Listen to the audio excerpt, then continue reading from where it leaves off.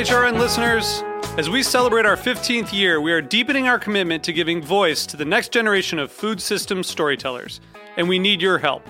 Our internship and fellowship programs help activate new possibilities for underrepresented and underestimated young people through experiential journalism, audio engineering, and production training. Through these unique programs, HRN helps food equity stewards build essential workforce readiness skills that expand their potential and foster economic mobility. Please consider supporting these critical programs. And with a minimum donation, you can be entered to win a dinner for two at an amazing restaurant in one of 8 cities and tickets to a concert at a great venue in one of those cities.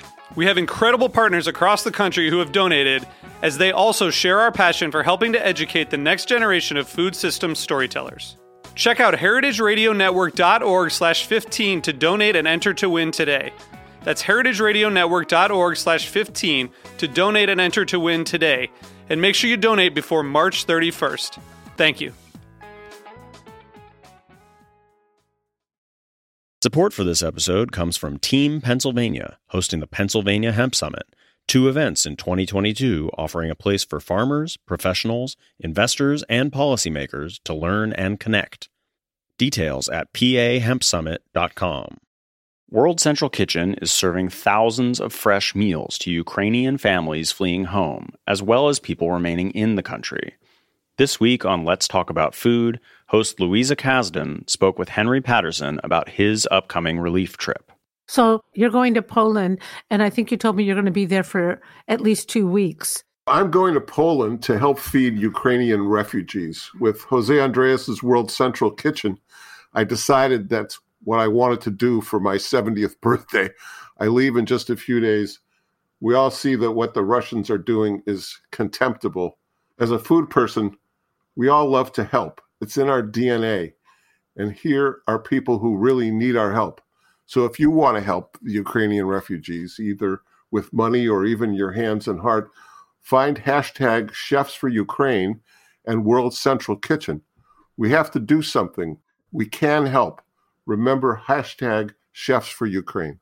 They're illegal in New York City. Yes. Sheep, goats, pigs. These things are illegal. I was just looking at the New York City list. Yeah. Because it's like, it literally includes like rhinoceros and like tarantulas. It's not like near the bottom. It's like farm animals. It's like one of the lowest bullets. Like after cheetah? After like giraffe. Yeah, after like giraffe, gorilla. It's like... There's a quick mention of hog riots in Gotham where they just talk about the fact that there were these people who rioted over their hogs being collected off the streets of New York. In the 1820s and 1830s, random years, they started to enforce this law, and then they would stop enforcing it. And I just thought it was so bizarre to think about hogs running free on the streets of New York. I was living in New York at the time that I read the book, and it just captivated me.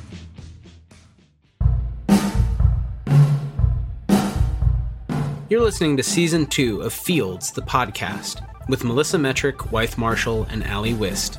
On Fields, we're bringing you the stories of people who are working in the world of urban agriculture. For money, for fun, for art, for justice, to feed the hungry, to green the city, or to uncover its history. In each episode of Fields, we'll delve into one kind of food that's grown in cities, one technology used to grow food, or one project that teaches us something about our relationship to farming in urban environments. Moreover, we'll investigate all the whys behind getting up in the morning and working as a farmer today. You don't need to be a farmer to enjoy this podcast, or even a foodie. We're going to tell fascinating stories and break down the realities and possible futures of urban farming to their elements, examining each in turn. Thank you so much for listening. In this episode of Fields, we'll be talking about raising farm animals in New York City. We'll start out by speaking to historian Catherine McNor, who wrote the book Taming Manhattan, and listen to how she tells the story about the history of raising animals in NYC and why it became illegal specifically to raise hooved animals in the city. We'll also speak to farmer Heidi Wolliver from Queens County Farm Museum about why people would want to raise animals in an urban area today. A quick note, we recorded the interview pre-pandemic, so we will give you an update of Heidi at the end. Here's Catherine McNor. Hi, I'm Catherine McNur. I'm a professor of history at Portland State University, and I'm the author of Taming Manhattan. In the 1820s and 1830s, there were a lot of pigs on the streets of New York. The estimates were that there were about 20,000 pigs. Most of the people who owned hogs were working class or poor of all races, but they were typically immigrants or African Americans or just poor native-born white New Yorkers, and they kept pigs as a way to make ends meet. And so when there were these riots, when the city tried to rein in the number of loose hogs on the streets, it was often African-American women or white women who were leading the charge with these riots and attacking the hog collectors as they were trying to preserve their home economy in many ways. So this is pretty serious. A lot of people raised pigs because they weren't making enough financially to survive, which we will find in other cases why a lot of people practice urban agriculture. So why did raising pigs in Manhattan start becoming illegal? There was a lot written about the indecency of witnessing hogs on the streets, that children would see hogs copulating and that it was just indecent in general, or that kids would ride hogs. They would find hogs on the street, take a ride down the street, and then get attacked by a sow. And so there's just like dangers to women and children and the indecency of these animals. And just like you're going to get filthy walking down the street. Hogs also, they would root and this in the cobblestones for things and tear up the pavements and scare horses and all these other issues. So they were just like a bad presence for most people who wanted a well-regulated city that could compete with Philadelphia or Boston or even let alone London or Paris. Like it was just, how could New York come off as a financial capital or anything else if there were these unruly pigs on the streets? That seems like a very different Manhattan than what we know of today.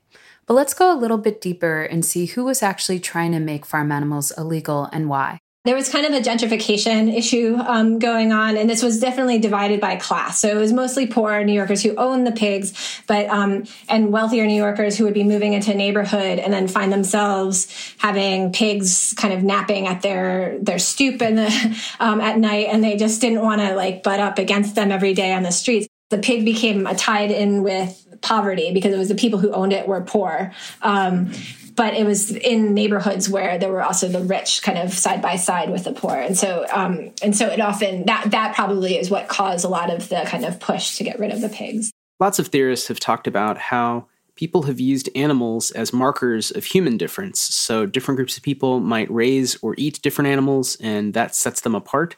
And they might even be used as tools to produce that difference. So if people are poor and they're eating something because it's cheaper, that's a way for there to be a division that's social, that's not really necessarily tied to the animal. The animal's not causing it, but the animal is like a sign for that. So it's something that historians can study, and that's something that comes up in Catherine McNor's book. Catherine mentions one more thing that animals produce, which is smell. This can also hinder people from wanting to be around them. I think a lot of it has to do with the sanitation movement of the mid-19th century and issues with miasmas, fears of the smells that these animals were creating.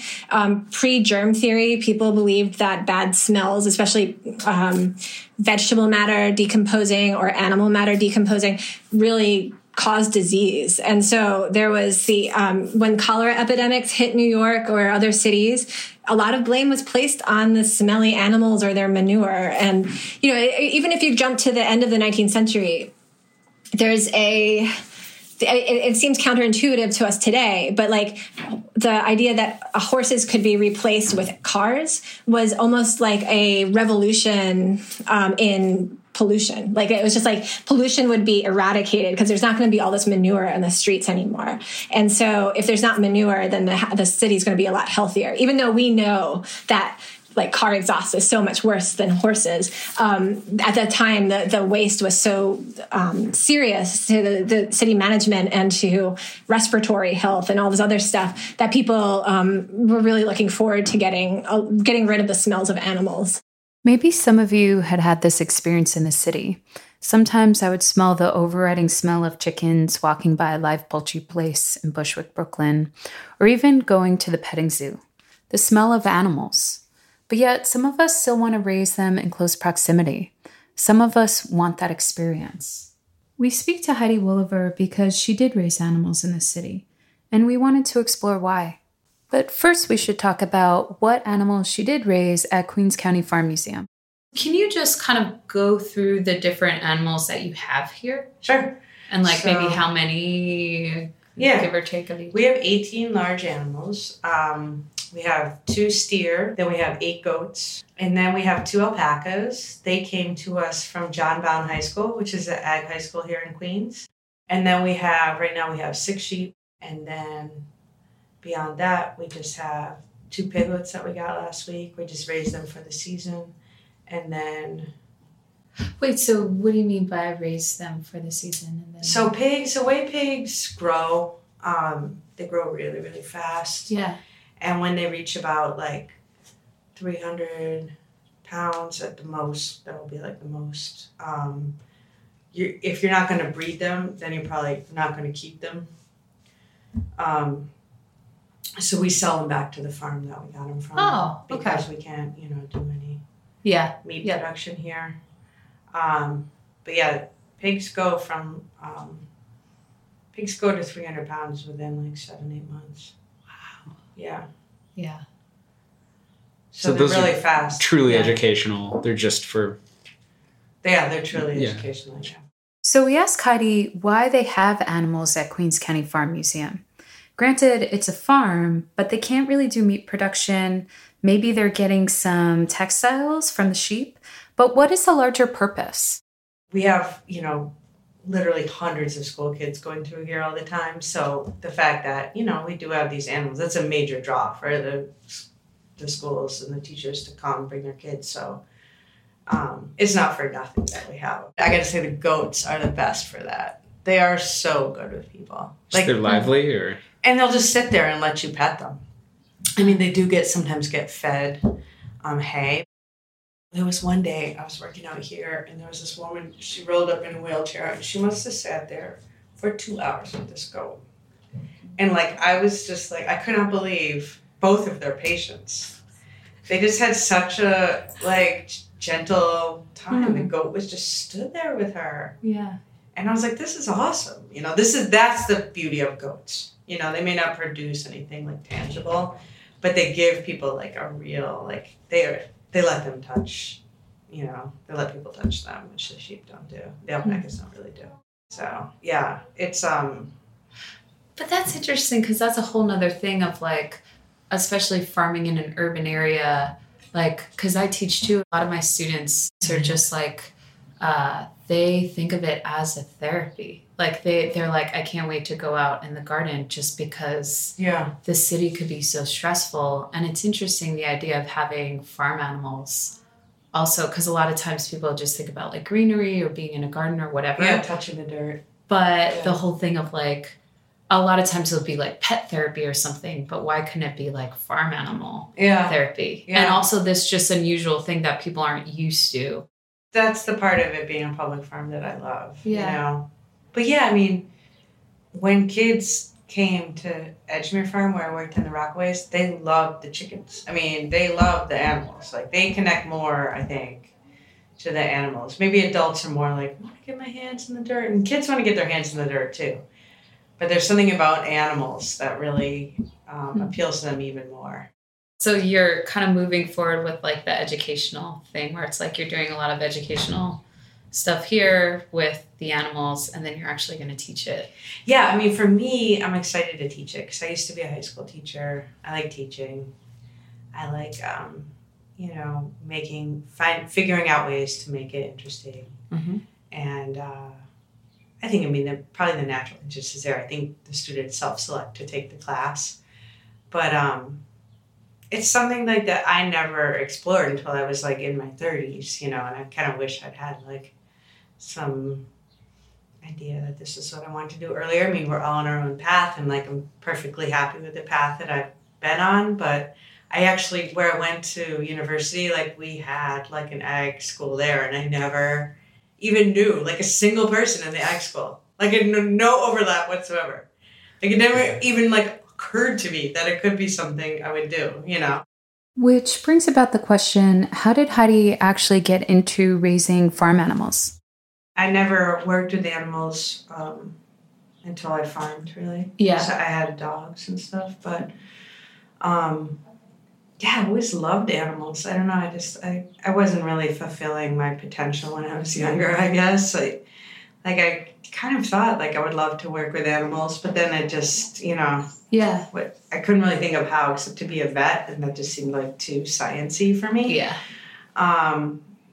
But yeah, then when I started to think about farming, so I was a high school teacher, and I was kind of thinking like that wasn't what I wanted to do for the next 30 years after about 5 years in. And so, yeah, I went to a farming conference with my aunt. I just wanted to visit my aunt. She's like, let's go to this farming conference. And so I went to this like session called like Exploring the Small Farm Dream.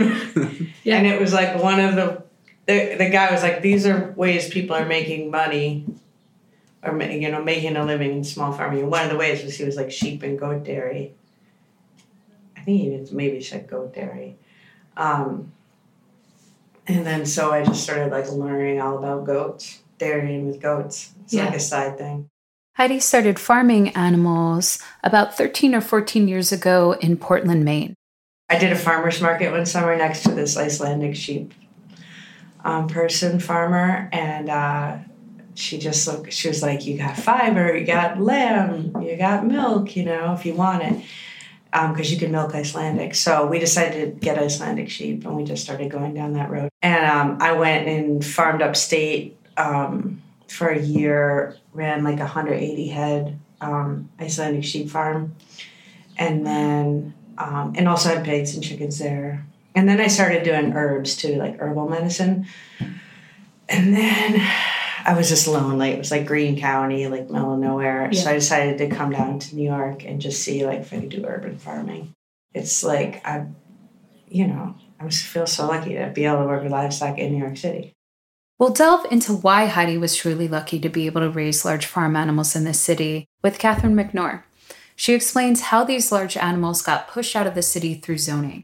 In the middle of the 19th century, it's pre-planning law, but there's sort of proto-planning going on in terms of just the nuisance industries, the slaughterhouses, the piggeries or pig farms. They're all getting pushed to the edges of the city, and so it's not a very coordinated effort like planning law is in the turn of the 20th century, but it's a case by case pushing of these industries. And so, yeah, I think it really does have a lot to do with planning a city and figuring out what uses are appropriate in what places.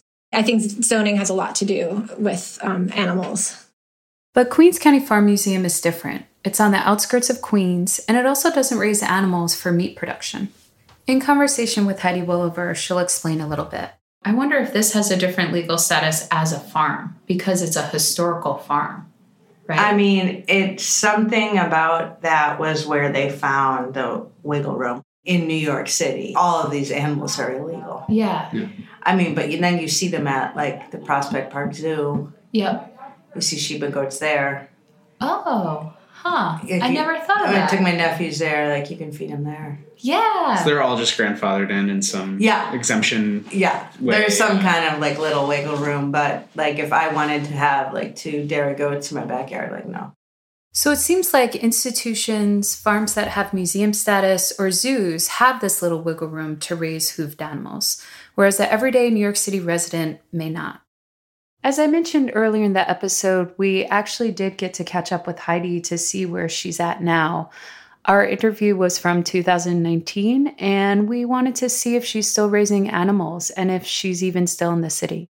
Well, I moved up to Esperance, New York, which is about 40 minutes west of Albany, right as the pandemic was starting or picking up fuel at the end of March 2 years ago. So just about 2 years ago, and 2020. And I work at a farm called World's End. I am the livestock manager there. And I also help with all the crops that are grown and flowers as well. And I'm mainly focused on sheep and Icelandic sheep, and we raise meat birds in the summer and laying hens, and then we also have livestock guardian dogs. Wow, that sounds amazing. So why did you transition to like a rural area or upstate again? What kind of led you in that direction? Well, for one thing, it was a heck of a commute to get from Rockaway out to Queens County Farm Museum. It was like an hour through, pretty congested streets of Queens and Nassau County. And I had been farming in New York for 6 years, and I was just ready to, kind of expand onto more land, do more of what, I really wanted to do with raising sheep, which is intensive rotational grazing, and you need acreage to do that. And this farm was started by friends of mine, and I've been their sheep mentor ever since they got sheep in 2013. So I've been kind of farm sitting and stuff for them over the years. They've mainly been a flower farm and a teaching farm. So when I had the opportunity to go and work there, I jumped on it. That's great. That sounds amazing. And have you found that because in the story that we're kind of doing a lot, like we're interviewing a lot of folks who are doing urban agriculture, do you find that just, for example, like in your story, you were in kind of a rural area and then you moved to the city and practice urban agriculture, and then you've kind of moved back to this rural area. Do you find that like kind of common, or like because you've been doing this for years now, and especially like raising animals and things like that. What have you found that kind of common, or do you think it just depends on the person and, that kind of thing? I think a lot of people who have farmed in New York City, eventually they just want to have more land and have more just, kind of like natural soils and more of just like being in an ecosystem that is, working together on your farm. I was just mentioning that I have some friends who moved up from the Bronx and have been farming near us, called the Blackyard Farm. And, they were all Bronx farmers and they all moved up. So anecdotally, I know a lot of people who have moved upstate. It's sort of a two-way street though. I mean, some people move to the city, but I think it's for the amount of opportunities that are upstate, it's so vast compared to what you can really do as far as like farming as a career in the city. Yeah, and especially raising animals. And we were kind of talking about that a little bit, about some of the issues of raising animals in New York City, especially hooved animals, because, for residents, it's illegal. You have to have this certain kind of like, certain permit or be grandfathered in or something like that. So, and of course, if your passion is like sheep or, other kind of hooved animals, then it might be a little bit trickier. I'm also wondering if like the pandemic has definitely pushed a lot more folks who used to live in the city to these, like to upstate New York and that type of thing, or and if maybe that was like some folks like final push of like, okay, maybe we're done with the city for now and we can try out this farming thing, or I think first of all, to have hoofed animals in the city, you basically need a political connection. That's the only way it happens. I think a lot of people have moved upstate. Maybe they bought a little bit of land and they're interested in getting into sheep. I've had some people contact me about maybe doing a starter flock. I'm probably going to start teaching about raising Icelandic sheep and intensive rotational grazing to people that might want to buy a starter flock from us. So, I had some customers that bought breeding stock from me a couple of years ago, and they were mostly Manhattan based, but they had moved up in the pandemic, and they started raising sheep, at their upstate place, and they had a bunch of kids, and it was just, it's a neat opportunity for people to kind of like switch gears and, have a totally different experience, if they've just been urban up till now. So it's actually interesting that the one farmer that we interviewed who raised livestock actually moved upstate. And it really makes you ask the question, how possible is it to raise animals in the city? And maybe, we are definitely focusing on the farm animals that are legal, which are hooved animals. And in another episode, we will talk about animals that people can raise in the city, such as chickens.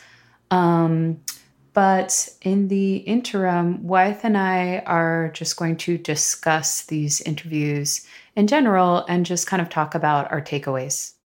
Support for this episode comes from Team Pennsylvania, hosting the Pennsylvania Hemp Summit, with 2 events in 2022 that offer a place for farmers, professionals, investors, and policymakers to learn and connect, while providing an occasion to network and grow the businesses that comprise the region's hemp industry. The Pennsylvania Hemp Summit aims to increase the Commonwealth's shared knowledge and resources in order to inspire innovative investments and to form transformative partnerships in the hemp industry. Join us for our upcoming trade show, reception, and investor pitch competition in Lancaster, Pennsylvania on April 26th to 27th, and again on November 8th and 9th for educational sessions, a trade show, and reception. Register to attend or get involved by exhibiting or sponsoring. Details at pahempsummit.com. So I guess we should start off just kind of discussing the history of raising animals in New York City. And Catherine McNor wrote a great book about it called Taming Manhattan. And in us interviewing her, she kind of explains it a little bit. Yeah, that Taming Manhattan is an awesome book. There's a few good food history books out there, and that's one that I always recommend. It's on my short list in terms of especially the history of New York. I just think it's short and fun and covers a lot of really interesting stuff like Swill Milk and Central Park.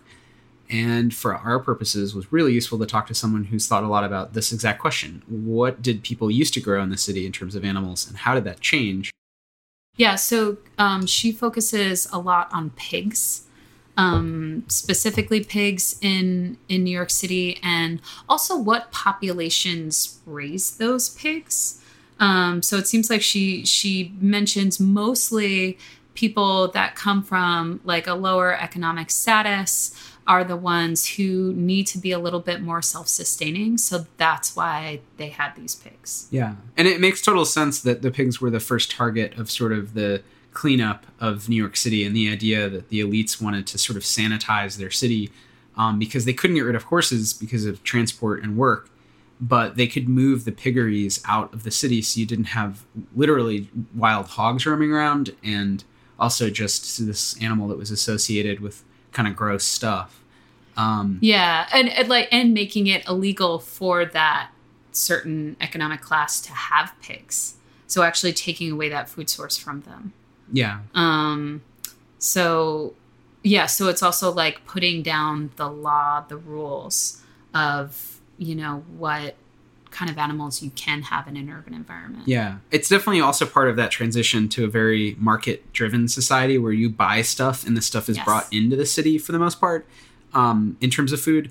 And there's a good book called Urban Appetites by Cindy Lobel that's like a really good history that I woefully should have read way before. I'm just reading now that covers a lot of this and I think overlaps nicely with some of the food production and sort of sanitary story that Catherine McNor explores, because it sort of says like, yeah, there is a point at which people had to get used to buying food in markets in a certain way as opposed to being farmers in Manhattan, because Manhattan stopped having farms, increasingly, going north from 14th over the 18th century, the 19th century. The gentry really wanted New York City to become more of a global kind of clean metropolitan area, right? And one of the ways to do it is to make it less rural, to get all of these animals out. So when they leave their beautiful townhouses, a pig doesn't run by and literally like get mud all over them or pig poop or whatever. So they don't see like pigs fornicating in the street, which they used to see all the time,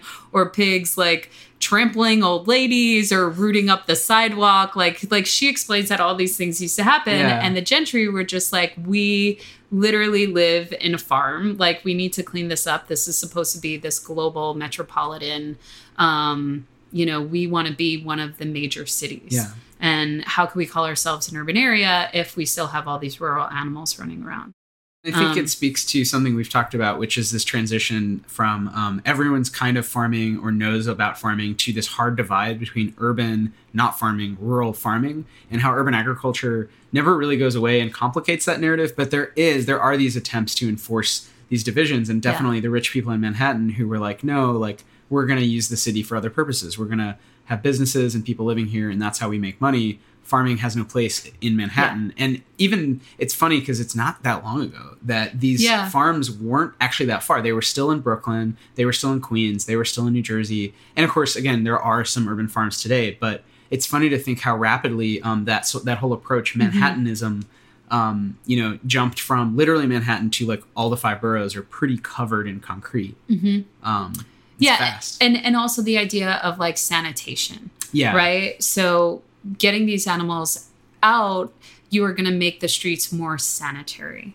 And also maybe around the same time with science and germs. And she talks a lot about how, I forget what the word is called, but like when you smell something, you associate that with health or sickness. Well, there's miasma theory. Miasma, that's what she was talking about. Pretty much clouds of bad stuff were around. And if you got rid of the bad smell, you get rid of the bad stuff. And it's made fun of a lot, like in cartoons today. But miasma theory makes so much sense. If you think about it, if there's rotting stuff, it smells bad.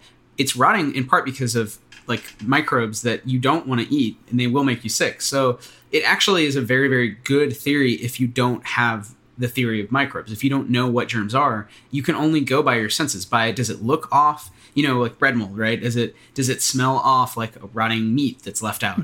If it does, you probably shouldn't eat it, and you should probably like clean it up. So I mean, it's funny to think like how I think we sometimes conflate like the fact that they didn't have microbiology in the early 19th century with kind of being super strict or unscientific.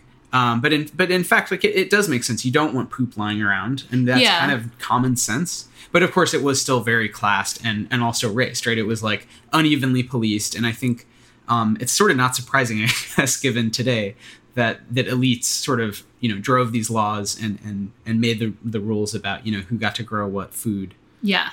Who got to raise what animals and that kind of thing. And then it's also just kind of interesting the idea of waste. In an urban area compared to a rural area. Like in a rural area, it seems like it's so much easier to not have necessarily a concept of waste because that poop could be turned into manure. Or, I mean, that poop is manure, which could also be a fertilizer, right? Yeah. Whereas when you're in an urban area, what are you going to do with all this waste? It's going to just be gross on the street or like sit there or fester or whatever. So I think that's also another kind of aspect, which I don't know if she necessarily talked about it that much, but just the concept of waste and the animals that leave this waste and what are you going to do with it? Well, she's a chapter on waste in the book. And it was a whole economy where you had to move waste, and including human waste, night soil, and it was manure, and it was really valuable. But that changes over, as big money is coming to the city and industrializing it, and the farms move out, then it changes. It sort of screws up that whole cycle,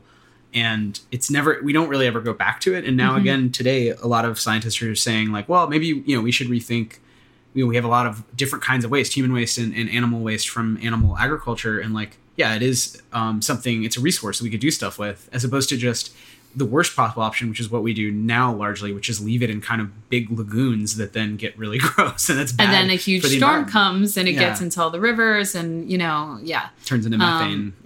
But the other thing is that the pigs used to be used for waste, for sanitation. Right. So the pigs used to eat the garbage, and then there was also this other sense of like, do you really want to eat this pig meat, this pork? Because what are they feeding on in an urban area? They're feeding on garbage, right? No, not necessarily all of them, but then there was also the idea of like, how good is this meat actually? Right. And the gentry probably would not eat that, right? And that goes to the same thing with the cows or the dairies, like around Central Park. And when there was a whole issue with the milk, what was the milk called again? It's the swill milk. Swill milk. So the brewers would have mash, just like leftover grains that weren't very nutritious, and to get rid of it, they'd feed it to the cows, and also to then not have to buy hay to feed the cows. And the problem is it's not nutritious. So the cows would get skinny and sickly, and the milk would actually be blue and kind of this weird thin texture. And so to fortify it, they started adding like plaster of Paris, like cheap, like ground up rocks that made like limestoney stuff that made it look white. And then they were basically selling milk that was like, didn't taste very good, but it looked white and it had the right texture, but it actually had like very few nutrients. And so it was making kids really sick. Well, it had plaster of Paris in it. Like that, like I think there was a lot of infant mortalities because of that. Not just sick, but like babies were dying because it was probably the same time when they were starting to go to cow's milk for infants, where it wasn't like breastfeeding, maybe wasn't like, it was probably still used a lot, but then it started getting, women started using cow's milk more. Yeah. But it was actually this plaster of Paris milk. And that goes to another question of just like, what can you actually feed these animals? How much space do they have? And was it almost like in an urban area, like when you had these piggeries or when you had these dairies, was it just really horrible conditions for those animals? Yeah. I mean, this, so I was talking about this the other night, the food scholar, and actually, so Melanie Dupuy's book, Nature's Perfect Food, covers all the milk stuff in New York really, really well. It's a really well-written short book that I recommend. But yeah, I mean, essentially, originally, the investigative journalists, like in the middle of the 1800s, let's say, maybe even a little before that, were sort of pointing this stuff out. And basically, the sort of Tammany Hall system that regulated food, regulated in quotation marks, because compared to today, it was a little bit different. But they were sort of guilds, unions of the butchers and the dairymen, and they sort of were allowed to regulate themselves. And so they did respond. They made the conditions a little bit better by giving more room to the cows, but they didn't totally get rid of kind of the problem of like feeding cows bad stuff that cows shouldn't eat and therefore humans shouldn't drink the milk from. And it lasted until like the 1890s. Like, I think swill milk is one of the worst scandals because it was so linked to like specifically urban New York City corruption. It wasn't just like, oh, you shouldn't feed cows like bad stuff. It was also like, you should have the power to kind of regulate your food system so that, like babies don't die. Like that's like, and I think that is part of that next generation of like Upton Sinclair and The Jungle, which is about Chicago, but it's this response to the perception that by the end of the 1800s, people are like, look, America's pretty rich and we have all these people in these big cities. We have all this food and we can now move it around with rail. But, why should we get sick? Like, we should be able to know that the food isn't going to kill you. And the government should be empowered to do that. So that's kind of an interesting story. Yeah.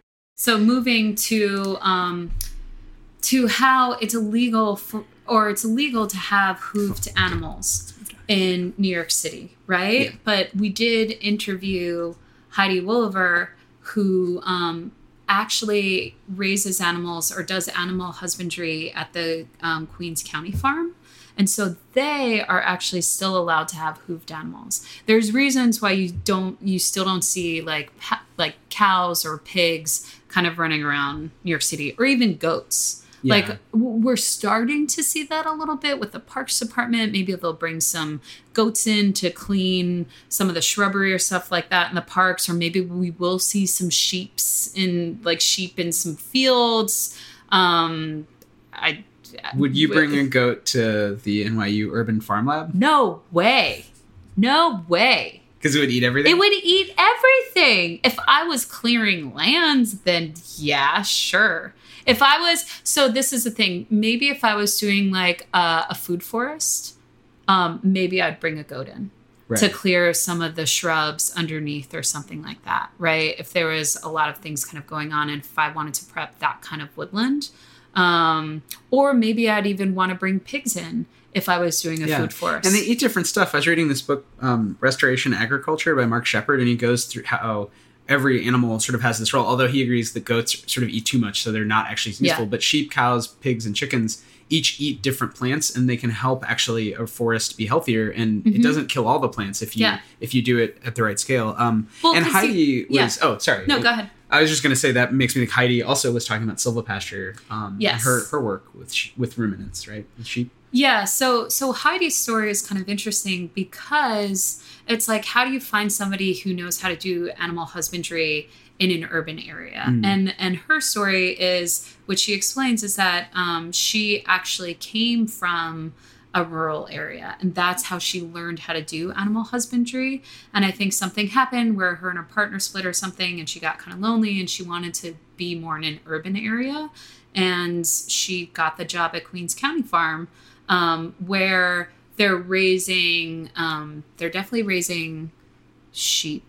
They're raising pigs. They're raising chickens. They're raising llamas. They also have steer? Do they have steer? Cows, yeah, right? But anyways, they do have hoofed animals there. And we did ask her, how do you guys have hoofed animals? Well, first off, Queens County Farm is the oldest farm in New York City. It's also on the outskirts. It's very much in like an outer borough, but like the outer part of Queens. It's kind of by City Field. And they have a lot of land there. So they kind of have this land that they could actually, have a decent amount of animals there, but also it's not used for meat at all. We kind of talked to her about that. Yeah. Like she would get so much heat from so many different people if they decided to actually slaughter the animals. And the whole thing was she didn't really want to, it seemed like, right? Yeah. Or not that she didn't want to, but it raises this point, which, food studies scholars have brought up a lot, which is that over time, populations, as they get sort of denser and more market driven, and there's a bigger, richer, unequal upper class, they move animal slaughter away. And that's like very, intentional. Like the idea that, basically people agree with the idea that killing animals is gross and it's not something you want to see. It's not something you necessarily want to do, even if you want to eat meat. And so people seem happy to live with that contradiction. Most people, where they eat meat and they like eating meat, but they don't want to see the slaughter. And so I think it is interesting that in today's world, we really don't see it much, and we associate it with a few exceptions like kosher or halal. But also, even if they were slaughtering at Queens County Farm, it is just sort of this rarity. It's really old and it's way out there, and it's just one farm. So I don't know that it would change the sort of landscape of urban life where you can go get meat and you don't see any suffering animals, even if they did it way out there. So I think it's interesting that, like, it almost, even if they did everything that a quote unquote normal farm does, whatever that means there, it would still kind of preserve this idea that it's just nostalgic. It's this museum. It's the Queens County Museum exactly. Farm. Yeah. It's educational and it's agricultural tourism in a way. Right. So that kind of, even though they are still a production farm, like they have a CSA, they have a farm stand, they probably have eggs from the chickens.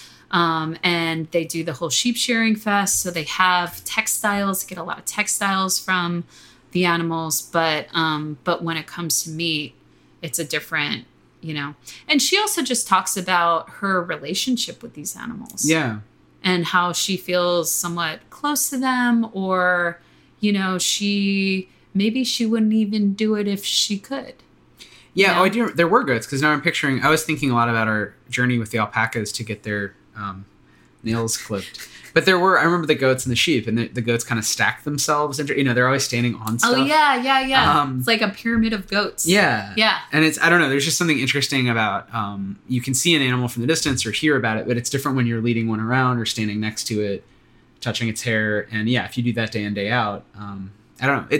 It's very interesting that she was very focused on sheep, which are grown, not for meat. It's like, they're pretty big. I mean, they're not huge. You can grow sheep for meat. Yeah, but it's just not economic. And it's interesting that she would have 100 or more sheep and not, it's not really for food. And you're keeping them alive. You want them to just keep growing hair. It's Yeah. it's kind of bonkers to think that way. I don't know. We'll definitely share our bonkers trip to Queens County Farm Museum on the website and kind of show you these pictures of, we might have some pictures of the stacked goats and our trip to get the alpaca's nails trimmed and all these other things. But we just want to thank you for joining us in kind of exploring, raising animals in the city. And again, this episode, we did focus on animals that are mostly illegal and kind of the issues in raising these larger animals in an urban area, but still how it's done. Stay tuned for our chickens episode. Thanks.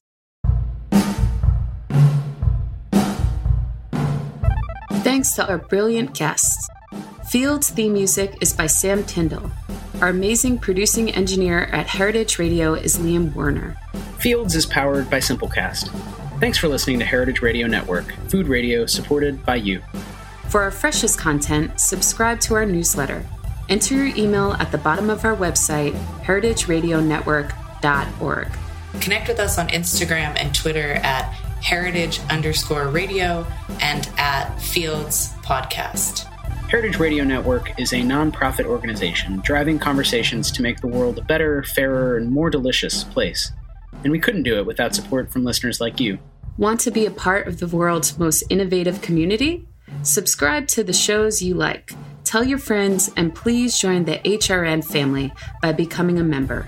Just click on the beating heart at the top right of our homepage. Thanks for listening.